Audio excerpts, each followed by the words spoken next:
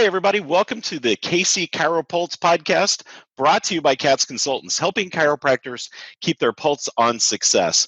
I'm Dr. Michael Perush with CATS Consultants, and appreciate everybody joining us today. And I have a very special guest with us today, my very dear friend, and we've known each other for, oh my gosh, I'm not even going to say because it dates us both. Don't even mention it, Mike. Yeah, we're not even going to mention that. But Dr. Michelle Myers. Michelle, thank you for jumping on today. Wow, it's my pleasure. It's so good to see you and great to have an opportunity to reach out to your stakeholders. Absolutely. And, so you just recently took on a new role, as if you had time to do this, but you recently just took on a new role as president of the ACA. Yeah. Congratulations. Thank you so much. It's a great honor. I mean, the American Chiropractic Association is a fantastic organization, which you and I have gotten to know one another through over the years. And I'm just so honored to have this role. Yeah. Well, and yeah, you and I do go way back in the ACA. We both were national chairs of the student ACA back to back. And again, I won't say what year, but my gosh, the ACA has really come a long way since those days, not only with SACA, student ACA, but with the ACA itself. And it's just become just really this dynamic organization that's doing so many great things for the profession behind the scenes. So are there some things that you can share with us about what the ACA is doing right now?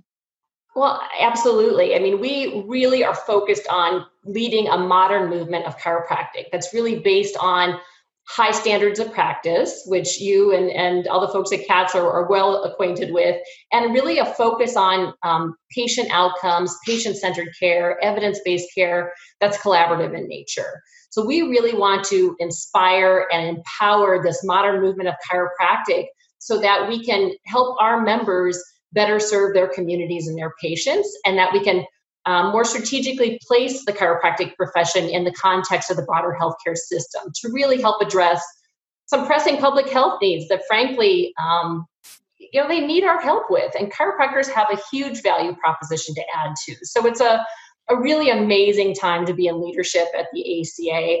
We're working at a lot of different levels to really support this mission and vision of the association.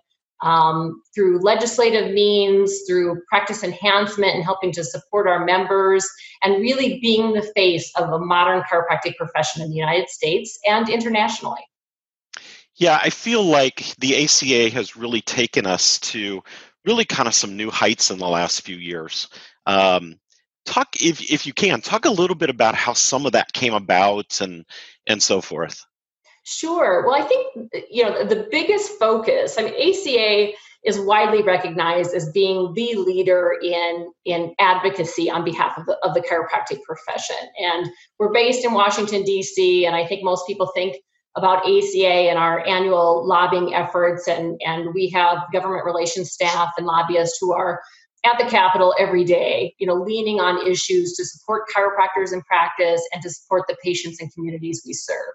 So our primary advocacy focus the last couple of years has been modernizing the Chiropractic Act in Medicare. This is something that was established in 1972 and has not changed in 50 years. And this is why, chiropractors, your reimbursement is limited to 3 therapeutic codes in Medicare.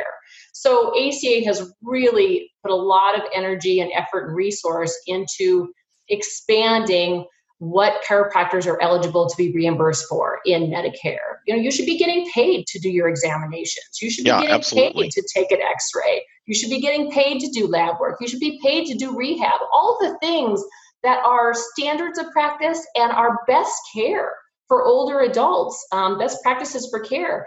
These are the things that are already covered in Medicare for other providers, but not for chiropractors. And that is, it's a relic of some very old legislation from the early 70s, and it's high time we change that. So ACA is working very diligently to try to work with legislators, work with the folks at CMS to get this language changed and to make sure that we're empowering chiropractors to be able to serve the aging population, which, as we all know, is only going to increase in the years ahead. We want to make sure that they are active and vibrant in their communities and able to, independently live without, much assistance. And all of those things are predicated on good musculoskeletal health. So this Amen. is such an important space for us to move into. And we've been hyper focused on that the last few years. Yeah, which is great. We've needed to really push that message and get better inclusion, I'll call it, in Medicare for years. So I'm glad to see that effort is happening. How's that message being received on Capitol Hill? Really well. And most legislators, when they hear this, it makes complete sense. Mm-hmm. For them, it's important. We're not adding any services to Medicare. We're simply allowing for more market competition. And most of the research suggests that chiropractic care is cost saving to health systems over time. So we have a lot of great evidence to support this expansion. Most legislators feel like it makes good sense. And the exciting things about this bill, which we had introduced last session, we will be reintroducing this session, is that it has great bipartisan support. We have basically equal numbers of Democrats and Republicans supporting the bill. So, as we all know, that's a rarity in Washington these days. Right, especially these days. Yeah, I think it just speaks to, how much this is a common sense bill. Good. What can chiropractors across the country, what can they do to help support that cause?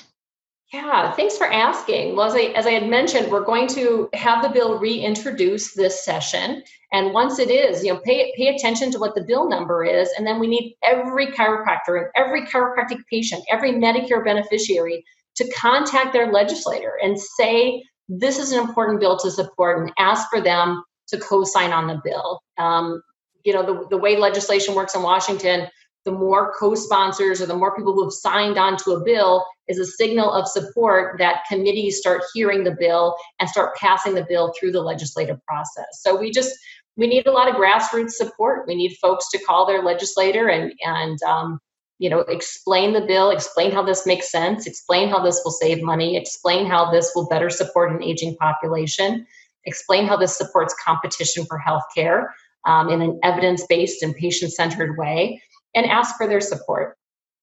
And you bring up a really good point. It's such a simple thing to get involved. You pick up the phone, you send an email. When your legislators are back home and in their offices back home, go by and talk to them. It's really an amazing experience if you take the time to do it. But it's so simple to get involved because all you have to do is just pick up the phone and call their office. And you probably aren't going to talk to your congresswoman or man, but you can talk to a staffer and that message will get through. So I urge everybody to get involved on that grassroots level. And you're absolutely right. If the patients are calling too, even better. Yeah, even absolutely. Better. Do you know, Michelle, off the top of your head, do you know who the primary sponsors are of the bill? Yeah, Representatives Reed and Higgins, who are both representatives in the state of New York, and they are both the representatives of the districts of New York Chiropractic College and Deauville Chiropractic College. Perfect. So they've been tremendous advocates for us, and they're the kind of authors who really are passionate about the bill, care about chiropractic, and want to see this successful. So they've been terrific sponsors of the bill. And, to your point that you just made, it feels sometimes like, ooh, those people in Washington, they've got a lot of things on their plate, but they're elected on your behalf. And if this is important to you, reach out, pick up the phone, send them an email. All their websites have an easy spot where you can just drop a line. And for every one person they hear from, they assume that there's 10, 20, 30 people in their district who also care similarly about that effort. So we really need to amplify voices here and reach out in whatever way makes sense for you. That's perfect. And I know you can go to the ACA website, to the legislative page, and you can read the bill. I personally haven't been on there in probably several weeks. I probably should, but are there some tools and things that doctors can use? Yeah, we absolutely walk folks through the process. There's even a form letter where you just type in your address and it sends it exactly to who your legislators are if you don't know who they are. So it couldn't be easier. I know a lot of clinics have set up a laptop at their front desk in their office where patients can just type in their zip code and send off a form letter, and it is literally 15 seconds worth of advocacy. We also have frequently asked questions, talking points, some scripting for you to use. So really, ACA wants to give you every resource possible to make this easy and straightforward to be an advocate on behalf of your profession. Yeah, and I urge everybody to get involved on this level. It's simple, and we need it. And get your patients involved, because nobody loves us more than our Medicare patients. That's true. That's true. Because we make them feel good. And they hold a lot of sway in Washington. So if you activate your older adult patients, they are listened to in legislative circles. That's absolutely right. So what's happening? Let's switch gears a little bit. What's happening on the student level with the ACA? I know there's some awesome things coming out of student ACA these days. Yeah, student ACA is, doing amazing work. These are our students who are in our chiropractic colleges. There's, I think, roughly 3,000 SACA members, which is such a great opportunity for them to both really get their feet wet with what's happening in the profession, professional politics, learning grassroots advocacy, and how to do that on behalf of the profession at an early stage, learning about leadership, creating networks. It's an incredible group of people. This is where, Mike and I got to know each other 20 some odd years ago. And they're amazing. We have this generation of chiropractic leaders who, when you interact with them, it is nothing short of absolutely inspiring for me and for the other leaders in the ACA. And we see such great promise, because they are so focused on building relationships and working, across disciplines to improve the well-being of their communities. And they, are deeply rooted in the research evidence that supports so much of what chiropractors do in practice. And they just see the future of healthcare in a really vibrant and exciting way. So SAC is a tremendous subset of ACA. We also have NextGen, which, Mike, you were a part of helping to create. It's for chiropractors who are in their first 5 years of practice.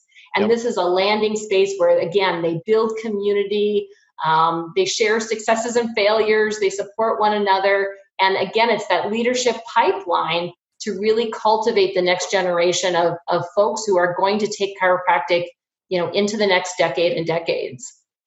And a lot of people may be wondering, why is the student ACA, why are students and young doctors, why is that even important to me? Well, it's the foundation of the future of this profession. And when we're all gone from practice, we want the profession to keep on growing and building and becoming even more dynamic. So it's important for us to really provide support for those young doctors and those students in school, because they're an amazing part of our future. And yes, absolutely. And they're an incredible resource for us right now. I mean, all of us want to continue to grow and evolve and adapt to meet really the rapidly changing needs of the communities we serve.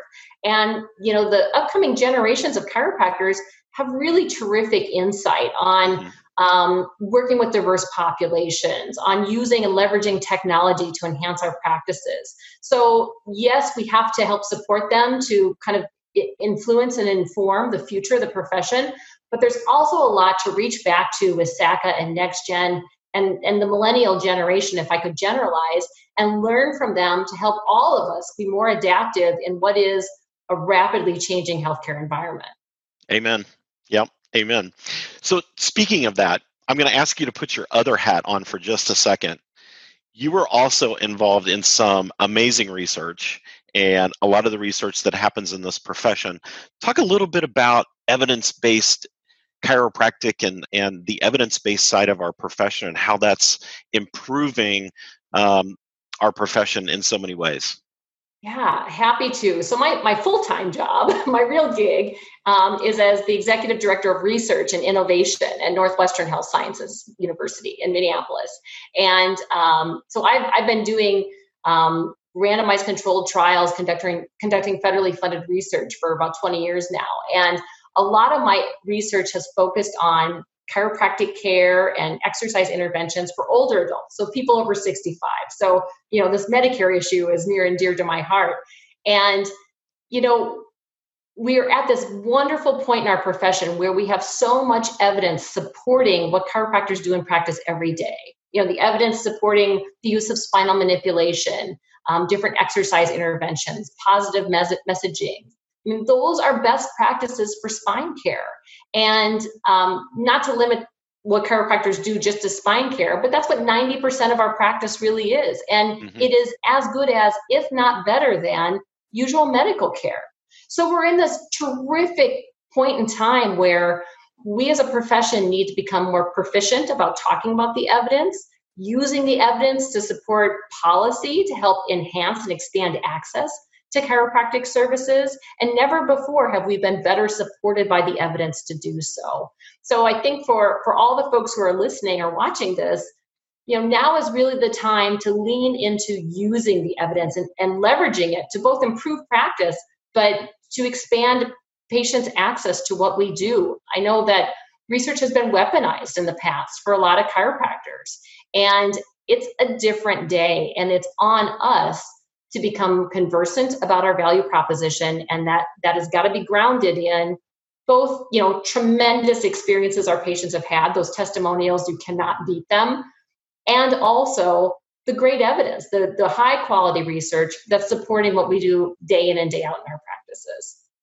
Yeah, and I don't think a lot of doctors really realize how many doors that's opening for us.